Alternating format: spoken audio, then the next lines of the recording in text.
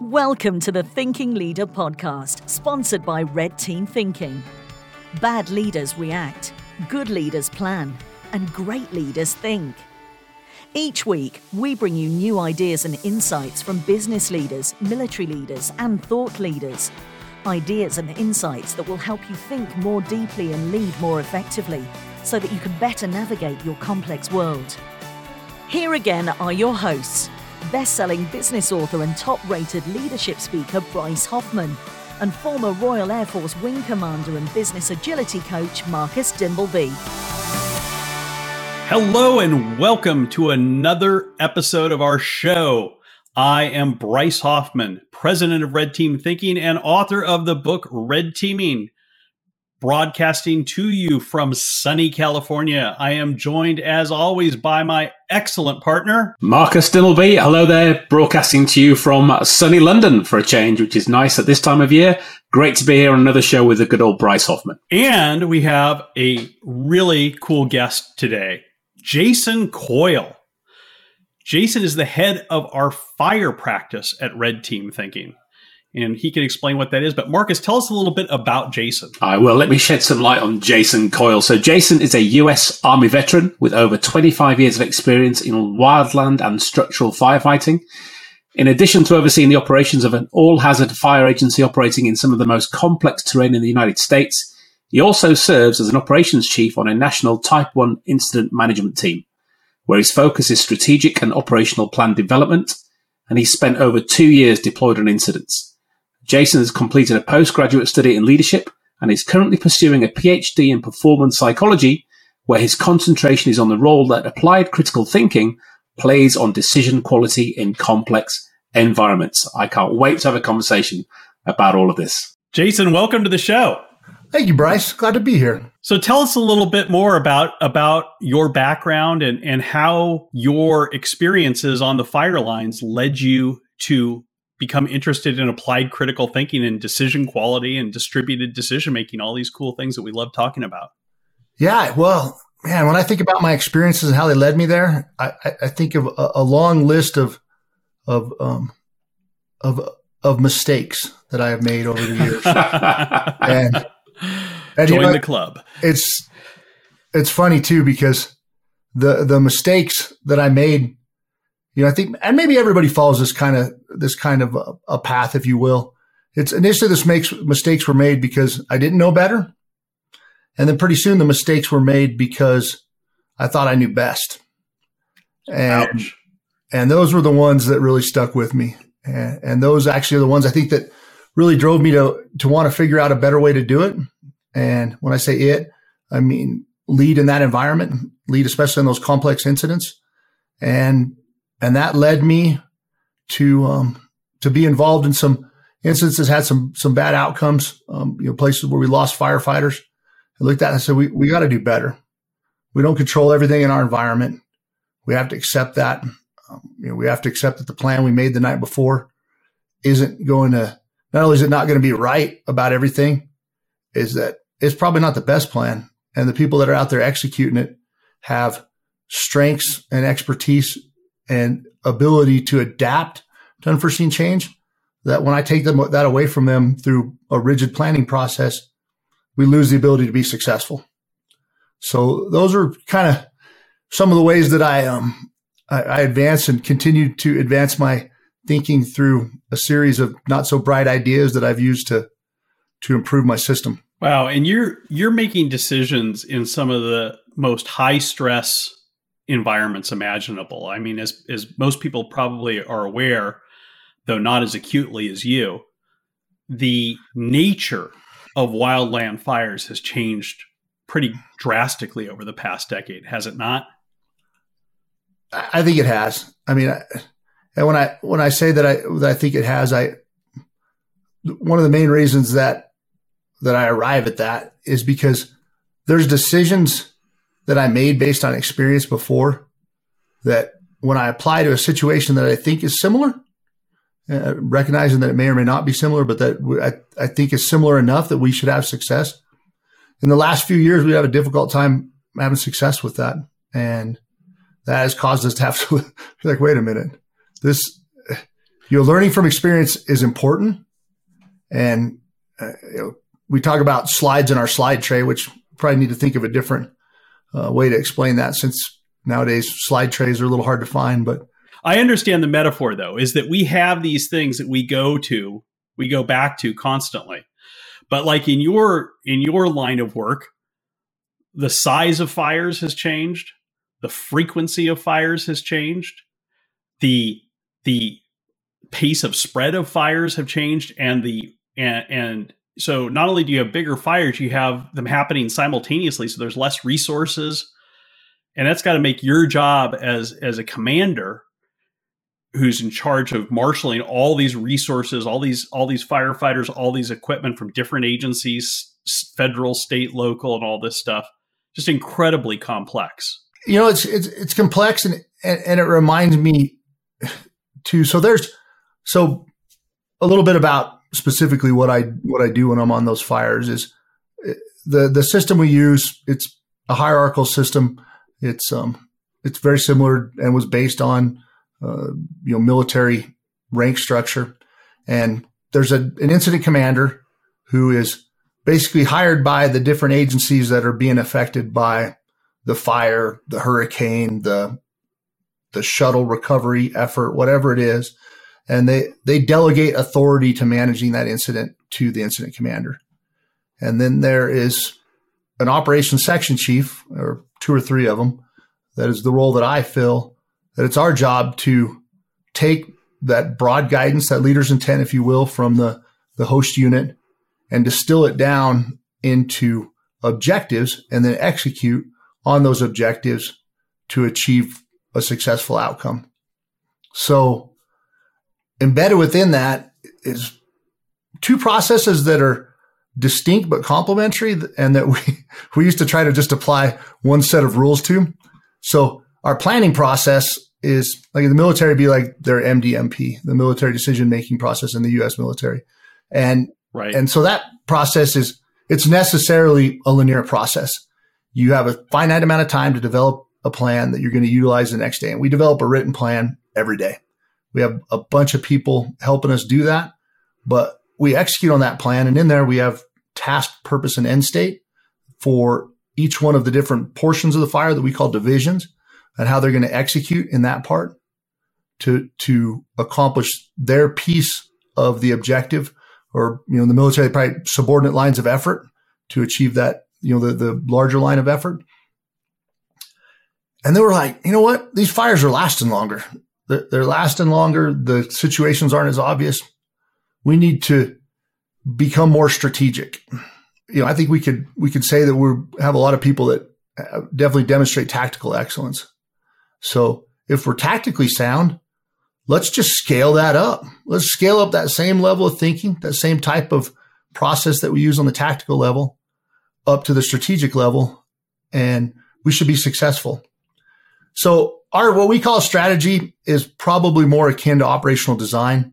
It's that phase, that piece between the larger strategy of all the different fires that are being managed and the plan that's being executed.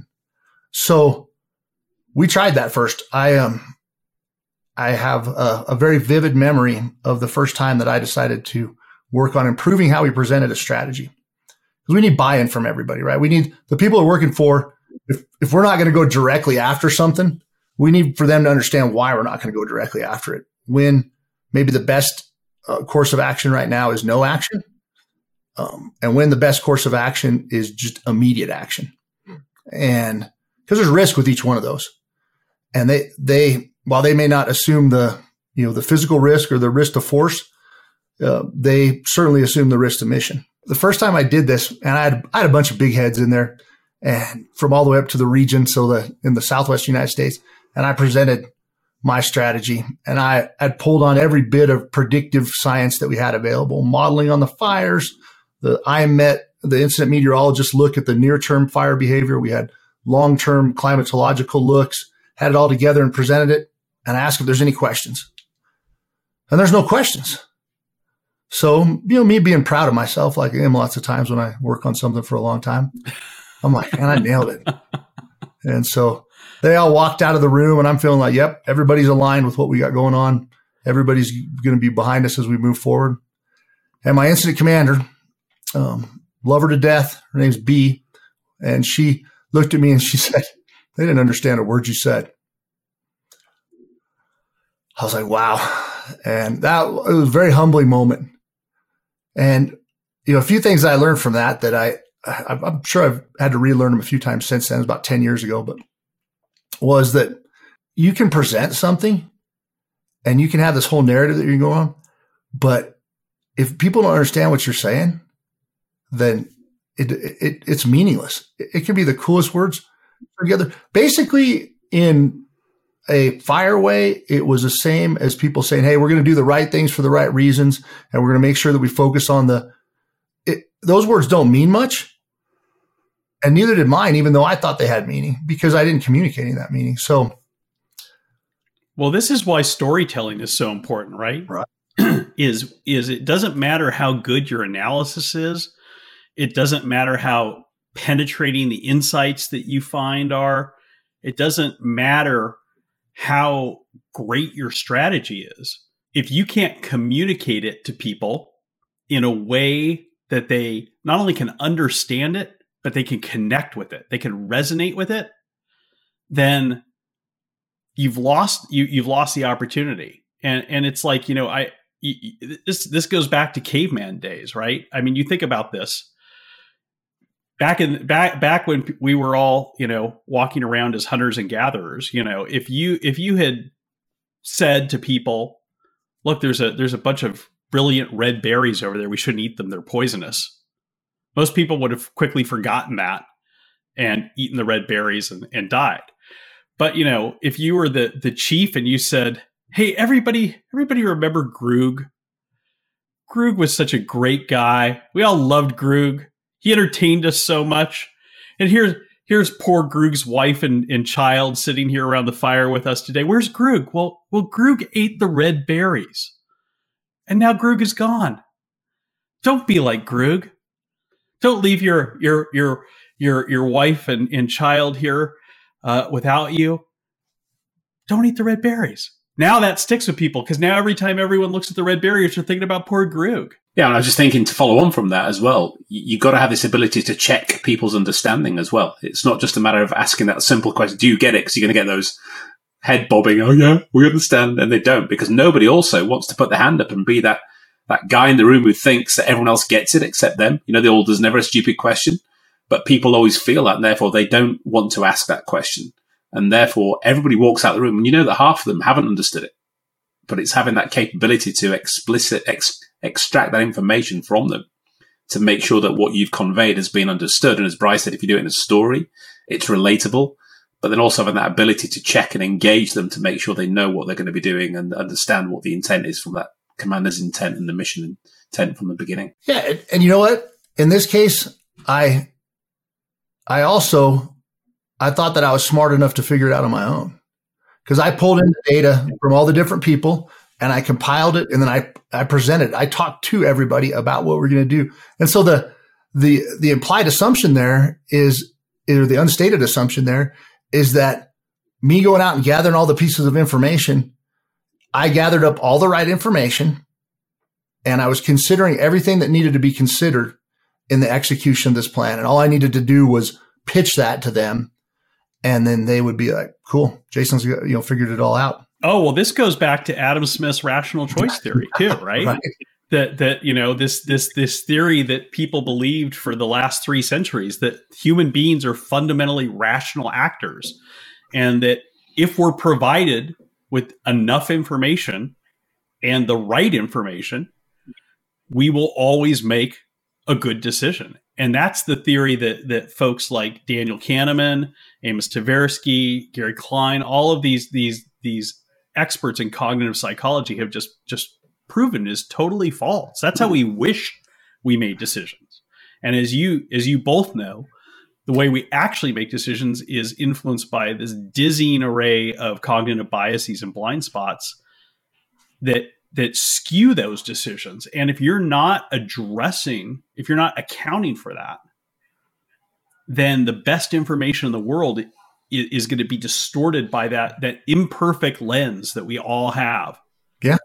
When we look at the absolutely. world. And I think, as Jason mentioned earlier, what worked before doesn't work anymore because of this complex environment we're in. And we talk about VUCA H, volatility, uncertainty, complexity, ambiguity that you're facing now at the front line, that 10 years ago was a very different but similar situation. Do you think that, okay, well, what worked then works now? And it clearly isn't doing. So these things are evolving at such a pace that you need that frontline adaptability.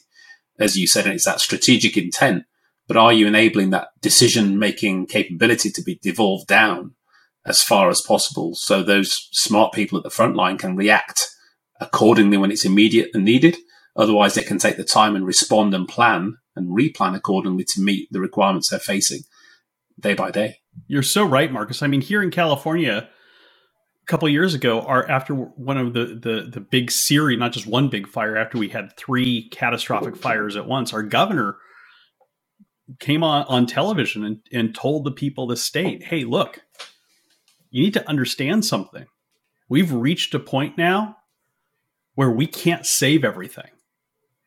That there are too many fires happening too frequently, and our resources are stretched too thin, that every fire command team has got to make those types of difficult choices you're talking about, Jason, about what gets saved and what doesn't get saved. Because the days in which every house is going to get saved, everyone's going to get evacuated, everything's going to be fine, are over. And that's that's such a tough call, because you all want, it goes back to what we talked about before, what are we choosing not to do? Not to save property, not to save, wow. And then to not do that, but then to try and save too many things, and then you fail because you've spread yourself too thin. That is such a hard call for a leader at the front line, Jason. It really is. And I think that you guys have hit on one of the things that kind of keeps me up at night now and going into this next fire season, which is, by all indications, is probably going to be another one for the record books. But is that, so 2 things, right? So we have people that are on these incidents that have been successful in the past, and something drives them. They came to service because they wanted to make a difference. You spend 2 or 3 years out there digging lines to nowhere, getting things done and having it burned over the next day. And how fulfilling is that going to be? It's dirty, nasty work. The people that we depend on, the hotshot crews, there's nothing sexy about that. But they go out and do it, and they do it well. But they do it well because there's something that rewards them in it. And as these situations change where we're less successful, how much of a reward are people going to find? And then when we have, we have right now, a difficult time filling fire positions, which has never been a thing in the past, how much it comes back to what they don't get to satisfy them when they go out on those difficult incidents. It's not like they want it easy. They just want the opportunity to be successful. But they physically can't because of the complexity of the situations they're facing now. Yeah, it's devastating, isn't it? And the impact that has on their morale, their intent, their wish to do the right thing when you can't, has got to have an impact. And as you as a leader commanding over that, enabling that capability and trying to foster it, it is tough, real tough. This is a broad issue too. I mean, if you think about it, guys, this is what's happening with COVID too. As people all over the world kind of realize it, everything that all the levers that get pulled, it's still here, it's still spreading. You get more and more people just throwing their hands up in the air and giving up because they're not getting, they're not getting the reward for doing the right thing.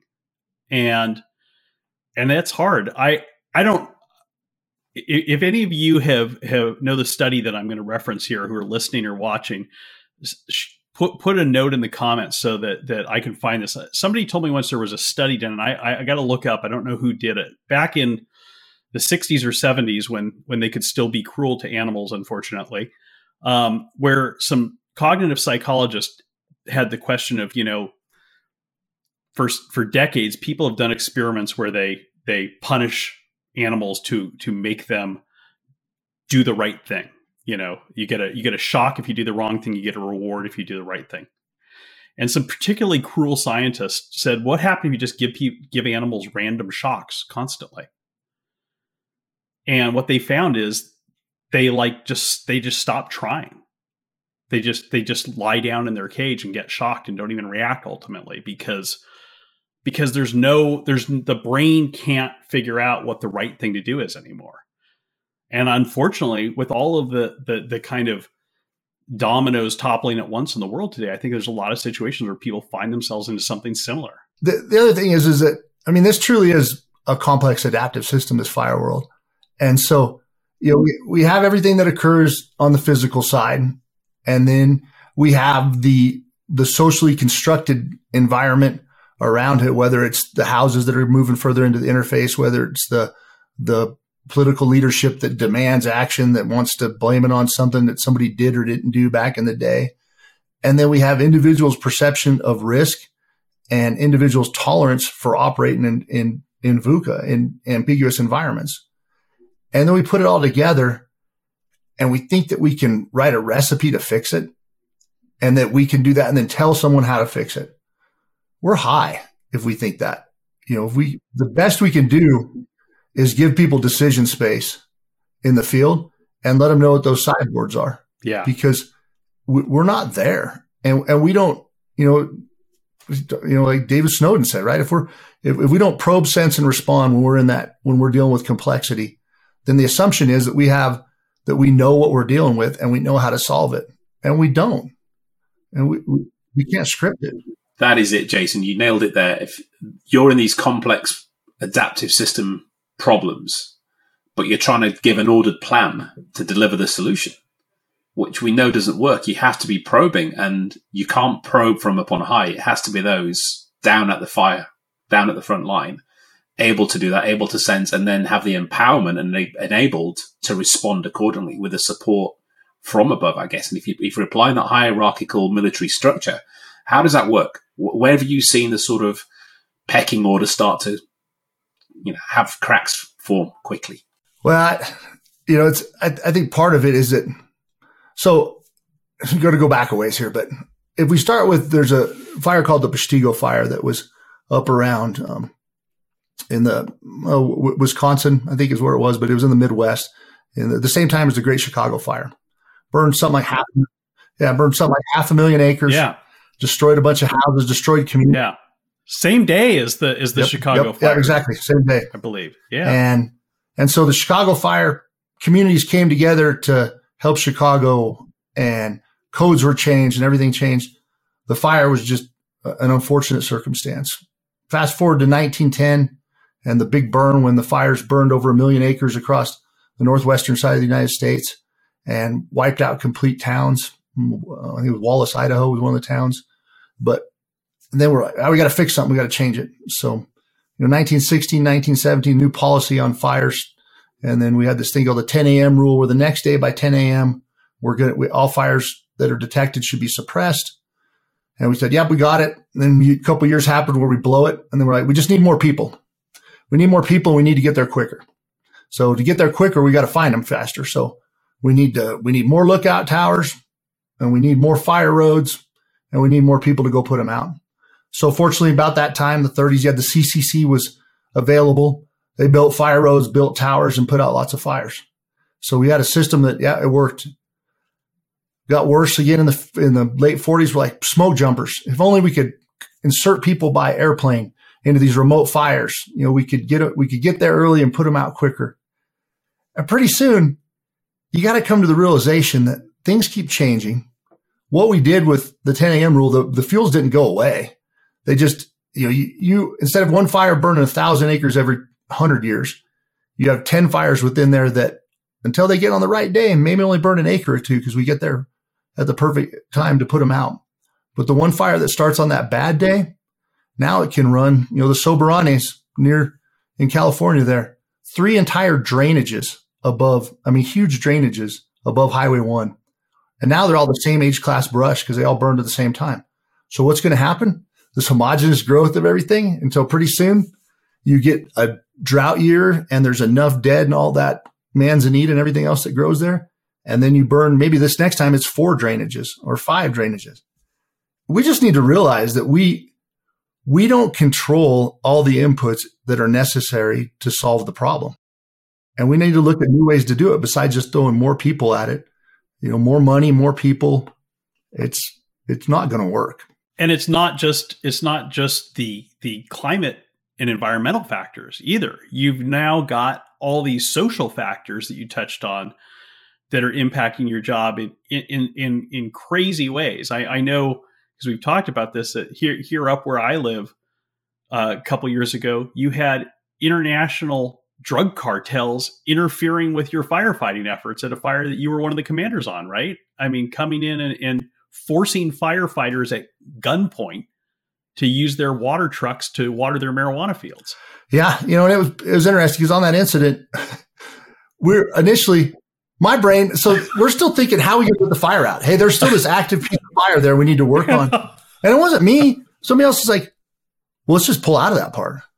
I looked at him, I'm all, yeah, let's. But we're programmed to fix the problem. And you're right. We're trying to fix the problem in an environment where we don't control everything. And it's interesting because in our environment, our leadership approach has to be that people willingly act in accordance with what it is that we want. Because, like I said, it's decentralized. Right? I mean, that's a tenet of any decentralized leadership. They need to be able to do that. And we get frustrated when they don't. We being, the other people, myself and other people like me in the role that I play.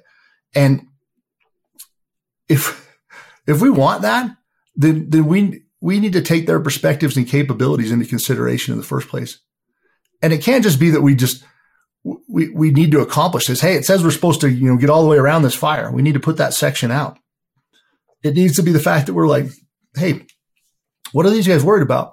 Well, they're worried about the fact that they're squished between a high crime area and a potential fire, and they don't know where they can go, and they can't get enough roadblocks in place to keep the place safe.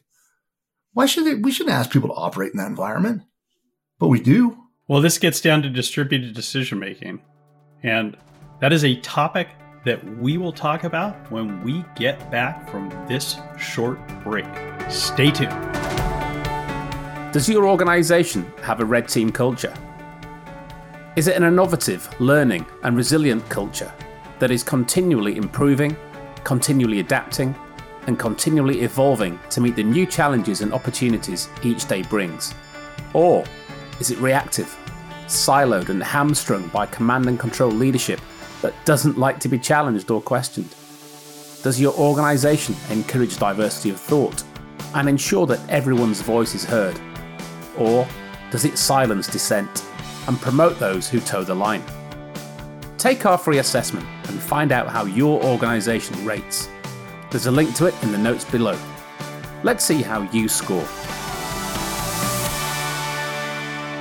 Welcome back. During the break, Jason, you were sharing a really cool story about a fire that you worked on. Can you share that with our audience as well? Yeah. So it's just, I think it's representative of the challenge that we face more and more these days. So there is, with whether it's climate change, whether it's beetles that kill the trees, whatever, there's a lot of places in the Western United States where we go on fires that there's a lot of dead trees. And so you're the person that's managing that area that, a lot of the local resources that respond to you if you work for the Forest Service, say they work for you. You're accountable for them. If you're that district ranger or that forest supervisor. And so you get a fire that starts from lightning and one of those areas where there's a lot of snags. There's a lot of dead standing trees. And you can see the risk to firefighters that exist by putting them out in those snag patches, we call them. And on one particular incident, there was not very far, a year or 2 years earlier, very near where this fire started, there was a fatality from a tree strike of a firefighter. So a tree fell and killed the firefighter. And unfortunately, it's one of the more dangerous things we deal with is trees. So this occurs, and now you have a new fire there. And on one hand, you have aggressive firefighters who want to go in there and put it out. They say, yeah, we can go in there and we get it. And there's good rationale for that, right? You enter an environment that's higher risk, but shorter duration, and then you remove the problem, at least for that day. And then one of the other alternatives is you back up to where we call them the values, just generically speaking, whether it's a cell tower, a infrastructure for a railroad or a community, it's values. So we have, and if the values could be threatened, we call them values at risk. So you look at the best spot between where the fire is and those values, and then you decide that that's where you're going to put your line.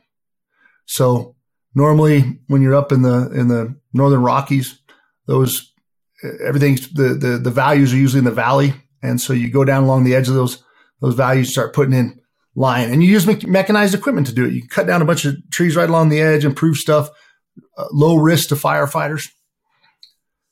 And then you got to burn it out though, right?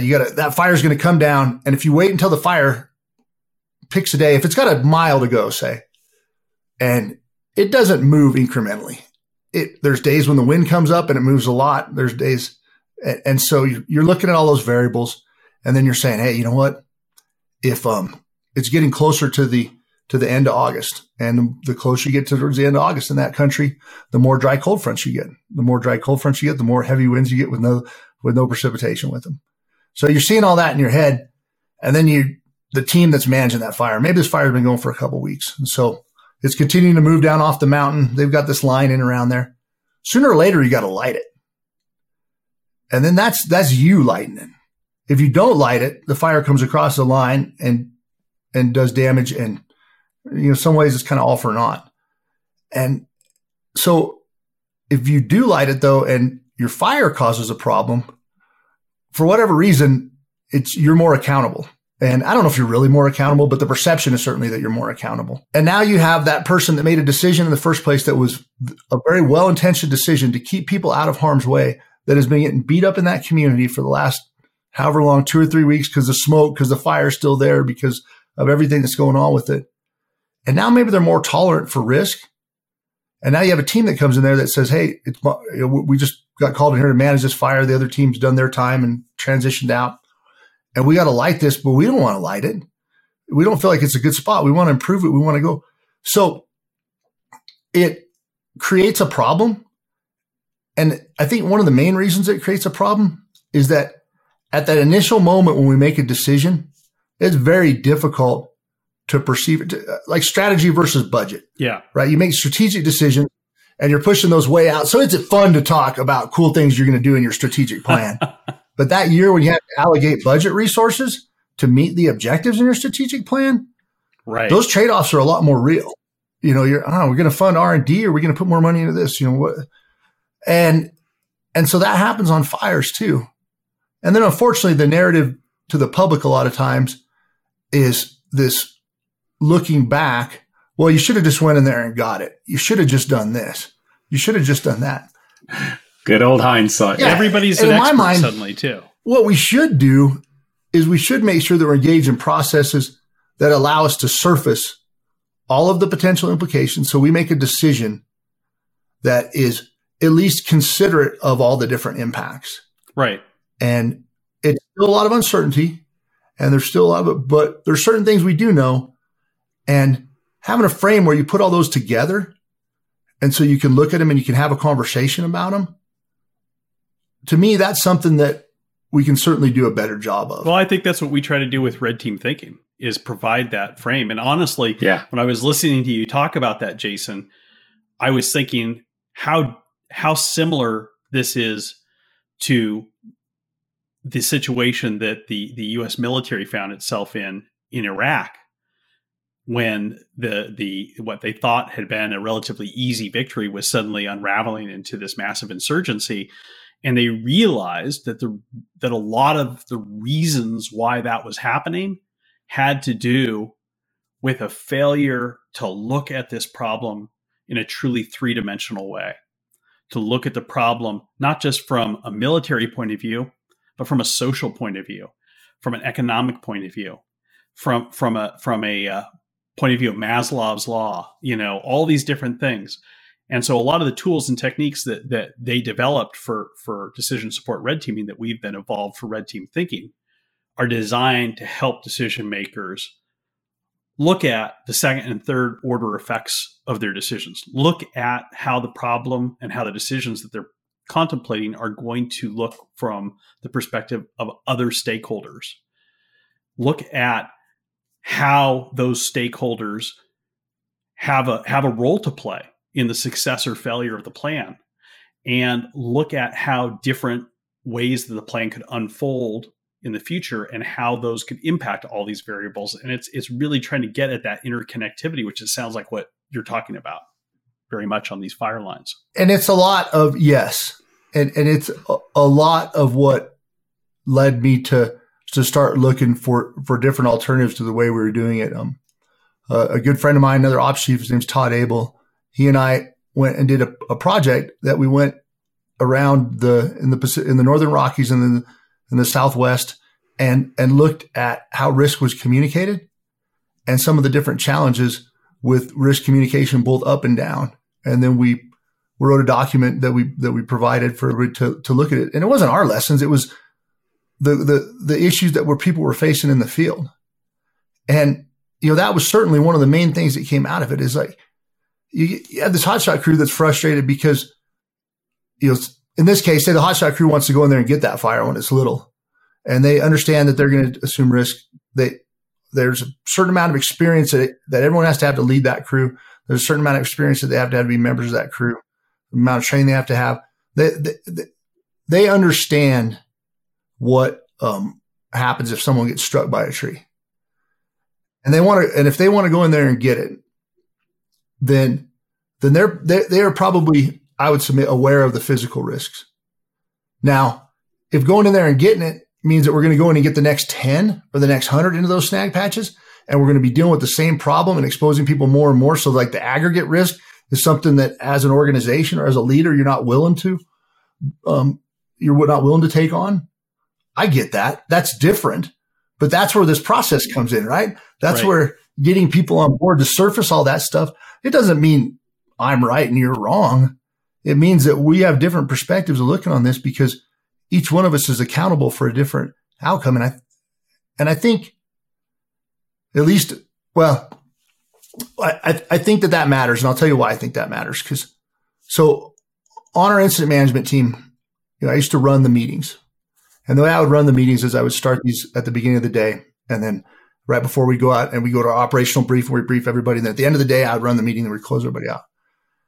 And I realized that it just wasn't very helpful. Right. And so now what we do, and it's funny because we stumbled upon this in the COVID environment because we had to, but we're in different places. And so we get on Zoom and I'd have a map pulled up and I go around the divisions and I tell somebody, hey, walk us through your division and tell us what you got going on there and what your challenges are you're facing. And so they would have to articulate that as they're going around. So that's hard. Speaking to a map when somebody else is using the pointer, you get good at knowing your piece of ground. And I got better at appreciating the context that they were operating in. And I would say that took 3/4 of the meeting to do it that way. And then I'd ask them, hey, tell me the problem. I wouldn't say define the problem, but I said, what's the biggest problem that you see in the next operational period with meeting the objectives? He said, okay. And then we talk about develop an approach. And I used to make him where, hey, what's your guys' plan? What's your probability of success? So I tell somebody to develop a plan, and then I ask them what the probability of success is. Well, I guess if you thought you were shit, you'd say, this is my plan and my probability of success is 0. But that's not the people we get out there. And that's not the leaders that we get on type 1 incident management teams. And so their probability of success was always very high. And I was like, this is a useless exercise. So optimism bias. Yeah, right. I mean, and you set them up. You set them up for failure. And it would usually start something like, well, if I get the resources that I said I need, and so they put a couple of qualifiers in there to give them a little space, right? And who wouldn't? Yep. Then CYA. Do this. Yep. But then you go around the fire and you do that, and then you let them know that even though going through this process is better, I understand that your answer is provisional. This is day one. Right. You don't have it all figured out. And I shouldn't set the expectation to create a false anchor that you do. If I let you have space to come up with a plan, an immediate plan, and then build on that plan, and it's okay. It's not contrary to how we quantify success for you to come in and change something because you have new knowledge or because you're working with those crews that are out in the field and they've helped you see something better. we've improved our decision quality. We've improved the outcome of the incident. And so those are just different ways we applied that up and down that I think have really had value. So many points, so many great points there, Jason. I'll try and hit on a few. This is what we're talking here is old school project management. This linear concept that things will happen consequentially in the agreed timeline with all the constraints understood. It's just BS. It doesn't happen anymore. And whether you're fighting fires, whether you're delivering software, doesn't make any difference. Building a house, these things are changing so dynamically. And you nailed it. That word you said then, you've got to give them space. And for me, giving those people who are going to be executing that plan the space to think, to discuss with you, to educate you on what they're thinking and vice versa, and to look at it holistically and see what might happen. Because you said day one, what comes on day two? We can only guess. We can only look at the weather forecast. We can only use a bit of experience, but we don't know until it's here. And if we go linear and rigid, then that's when bad things are going to happen. So this flexibility in thinking, in understanding, in discussion, it goes back to the old planning up front without the plan is crucial. And that provisionality too, that you mentioned, the ability to make provisional decisions. I think back to, the Israeli defense intelligence folks that have their own version of red teaming.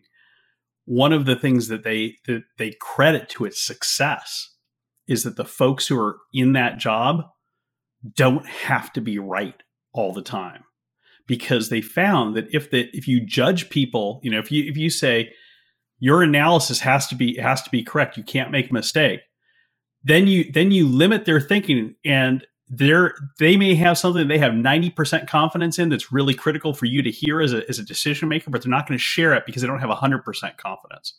So giving people not just the space temporally to think, but giving them the space to think. I mean, it's fuzzy logic, right? I mean, fuzzy logic was a huge breakthrough in artificial intelligence. We have to let people apply fuzzy logic too. Fuzzy logic is that you have a probability, you have a high degree of confidence in this decision, but it's not 100%. And that's how machines are able to make such good analyses, because they don't, as long as you tell them they don't have to be 100% accurate, they can apply that.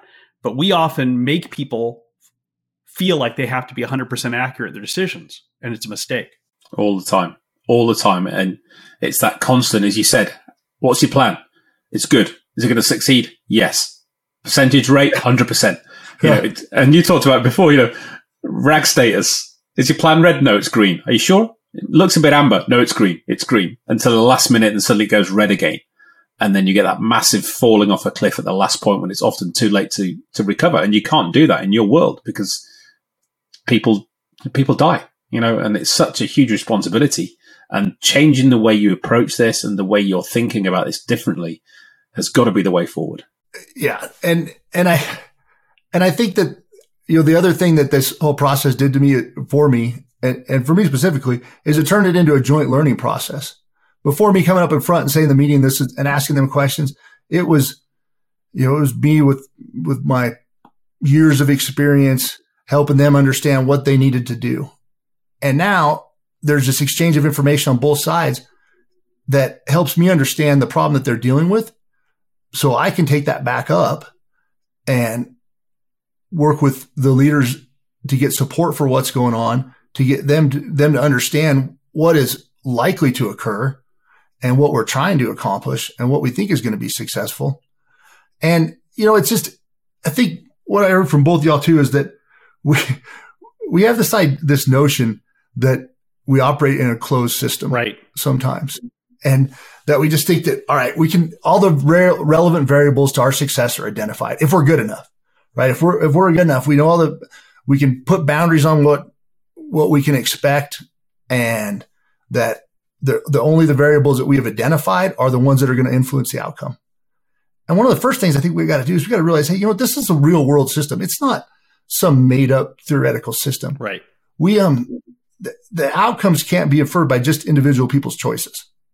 You can be the best guy ever and have a bad day because there's certain things that are beyond your control, and different people interact. And, socially, we were on a fire where we had to deal with armed militia trying to protect their home because they thought the fire was started by Antifa and that they were afraid. This is real, and that they're afraid that they're going to come in there. And then QAnon came and started taking some of the sound bites out of some of the presentations we made and was using them out of context to improve their situation. You never think of having to deal with that in a fire, but it created additional risk, right? Physical risk to the firefighters in the field. Well, we see this all the time in business, though, too. Businesses. This is probably one of the number one things that I talk about when I'm working with individual companies is that people can come up with a brilliant plan, but they approach the plan as a closed system, like you say, and they'll say, "Wow, look at this. We've looked at all these different variables. We've created this optionality and stuff." And then one of the things I always say is, folks, remember, as you're sitting here congratulating yourselves on this beautiful plan that you've created, how do you know that your competitor isn't sitting in a room just like this, drinking stale coffee just like you are, and coming up with their own plan that's going to do something completely different, that could obviate this entirely? And the only way that you can execute this with confidence is to execute it with the understanding that it's provisional and that you may have to adapt because things could change. Nobody, I was just talking about this in a class yesterday. If you were sitting, Marcus is going to feel the pain on this example. If you were a homeowner in Britain 3 months ago and coming up with your annual budget for your house and thinking about how much you're going to pay for natural gas, you would think you had sorted that out, and you'd be sorely wrong now, wouldn't you, Marcus? Oh yes, to the tune of several £1,000s a year, you'd be out. Right. Yeah. And 100%. that's an individual. So what if you're a company that needs natural gas? Nobody, I would submit that no company was thinking a year ago about the impact a potential Russian invasion of Ukraine was going to have on their business operations. And yet this is the world we live in today. And folks, it's not going to get any simpler. As all of these things are interconnected, and as one domino topples, it topples two more, and it just becomes this cascading event. And that's why it's become so important to view decision-making as an ongoing practice rather than a process that is you do and it's finished and you go on, you fight the fire, you put it out, you go home. Yeah. How long did this last fire in the Sierras here in California last, Jason? It was what? More than 3 months, right? Yeah, there's been a few fires, especially in California last year that basically 1/3 of all the resources in the United States were committed to 2 or 3 fires.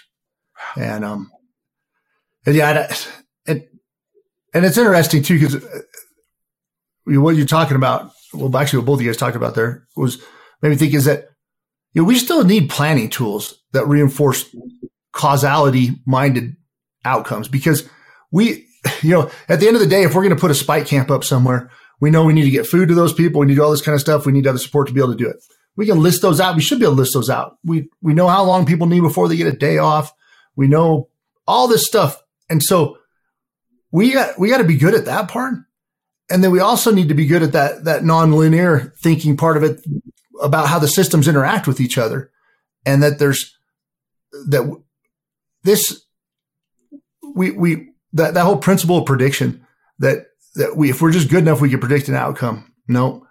And we can't define the root variables of every problem. We can't sit there and go, hey, brush is a great example. At about 60% live fuel moisture, brush is on or it's off. But how much dead it has underneath it, how much the slope, there's a few other different nuanced things. But brush doesn't just gradually get to a point. It doesn't hardly burn, or it's like gasoline on a stick. Yeah. And so what do you do there is you need to be more iterative about your decision making, and you need to allow decision space for people in the field to take certain actions based on what occurs on whichever slope they're on that moment, on that day. Yeah. And if you try to be predictive about, break it down to the things you know about. It's 8-year-old brush. It's got this live fuel moisture. It's on a south facing aspect. We're at this drought indices. So the soil moisture is probably XYZ. It maybe builds a box, but at the end of the day, you still got to give the decision to that guy that's out in the field. Distributed decision making. Yeah. And it goes back to what you said as well. It's got to be iterative. And the time frame between those iterations has to be reflective of the environment you're in, the threat you're facing, the individuals. And they've got to have that ownership and accountability of kicking that clock, making it roll and making the decisions as they need to do. And obviously cascading the information of what's going on back upwards and down. But that's got to be the challenge when you're working from region down to the front line of firefighters. How is that information being relayed and those decisions being made at the moment? And do you foresee this is where you wanted to take this, Jason, with this devolved decision making going as low as possible? Well, when you synchronize, this is like all Jason's mistakes. So I used to be, all right, so at this meeting, we're going to do this. At this meeting, we're going to do this. And you got to build a framework and it's good. But the meeting isn't the success. That's effort put towards something that's successful. It's making sure that people are synchronized so we know what's going on in the field and they know what they can do. That varies based on how much the environment's changing. Mm-hmm. If you're making a budget 2 years ago to predict inflation over the next 2 years, or you're making one right now, I bet if you had a choice, you would synchronize to the whatever relevant factors made up that decision more frequently now than you would have 2 years ago. Right. And that's something that when we don't spend and I honestly don't think we spend enough time teaching people these skill sets, because the first thing we teach people is all this very linear stuff, because it's the process stuff. It's the basic trainings. It's all that kind of thing, which is, it has a role. Before you start leading anybody, you need to get better at the other part. You need to get better at the nuance. And it shouldn't take 10 years to get better at it because you have to go through all these practical problem solving efforts. We should be creating an environment that makes it easier for people to get better at it more quickly. Yeah. And that highlights those critical thinking skills that aren't intrinsic to the basic day-to-day job. If I had my way, some people often tell us, gosh, you guys should teach a college class on red team thinking. We have. I used to teach a class on this at Haas School of Business at Berkeley. Guest lecturer right now at National University of Singapore. Marcus, you begin guest lectures at Warwick Business School in the UK. But my response is always, honestly, this stuff needs to be taught in secondary school. This is where it has to begin, because there isn't a job today that doesn't need applied critical thinking, that doesn't need to understand the impact that cognitive biases have on our decision making. It couldn't benefit from just a little bit of understanding about how decisions are made, how they can be made poorly, how they can be made better. I think it's just a basic life skill now. And it used to be taught in at least some schools, but not for a long time, not for decades, honestly. And it's something that if I could wave a magic wand, I just make part of the curriculum of every secondary school program in the world. You could go the model that I had, which is have a dad who's in special forces. And I failed to appreciate all the different times when he would challenge me about things and make me explain why I thought something and why my viewpoint. It wasn't like I had to be wrong, but he wanted me to explain why I felt that way and why I had that viewpoint. And, is there anything else that could be true? Is there any other possible causes that you haven't considered? And he wouldn't say it that way, but he would make me think about it. Yeah. And to this day, when we have conversations about stuff, even when I'm working on my doctorate, I'm like, I better be squared away when I talk to him about this, because he'll ask probing questions. And that's just the way it was around the Coyle household. And that works out. But you're right. You don't just get there. You don't you got to practice it, and you got to be persistent, and you have to recognize what your culture did that was good and what your culture did that removed uncertainty where it shouldn't have been removed. And I think that's a lot of what's going on right now is people, they're in a group, oh, this must be that, cause and effect. And I don't know, it's complex.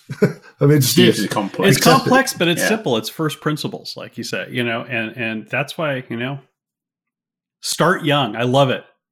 Yeah, we should all have the benefit of that sort of perspective in our youth. Yeah. I remember the best teachers, going back to your dad, Jason, the best teachers I had, they'd come and sit on the desk next to you. You've done all your stuff, your workings or whatever it is you're building or writing. And the best ones used to say, they'd say, Marcus, talk me through your thinking on that one.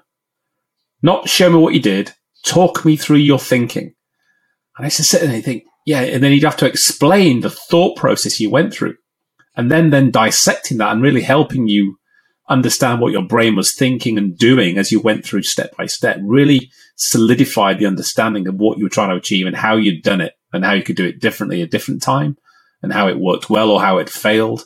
But it's that understanding how you are physically thinking and then also understanding how others around you are thinking. Right. It's that situational awareness, it's self-awareness, but it's awareness of others.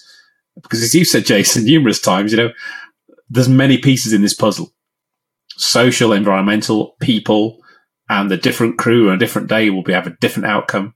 And understanding all of that, and the more you can align people and bring that clarity together, I think is one of the biggest and toughest jobs of leadership today in any environment. Absolutely. Well, this is great stuff, guys.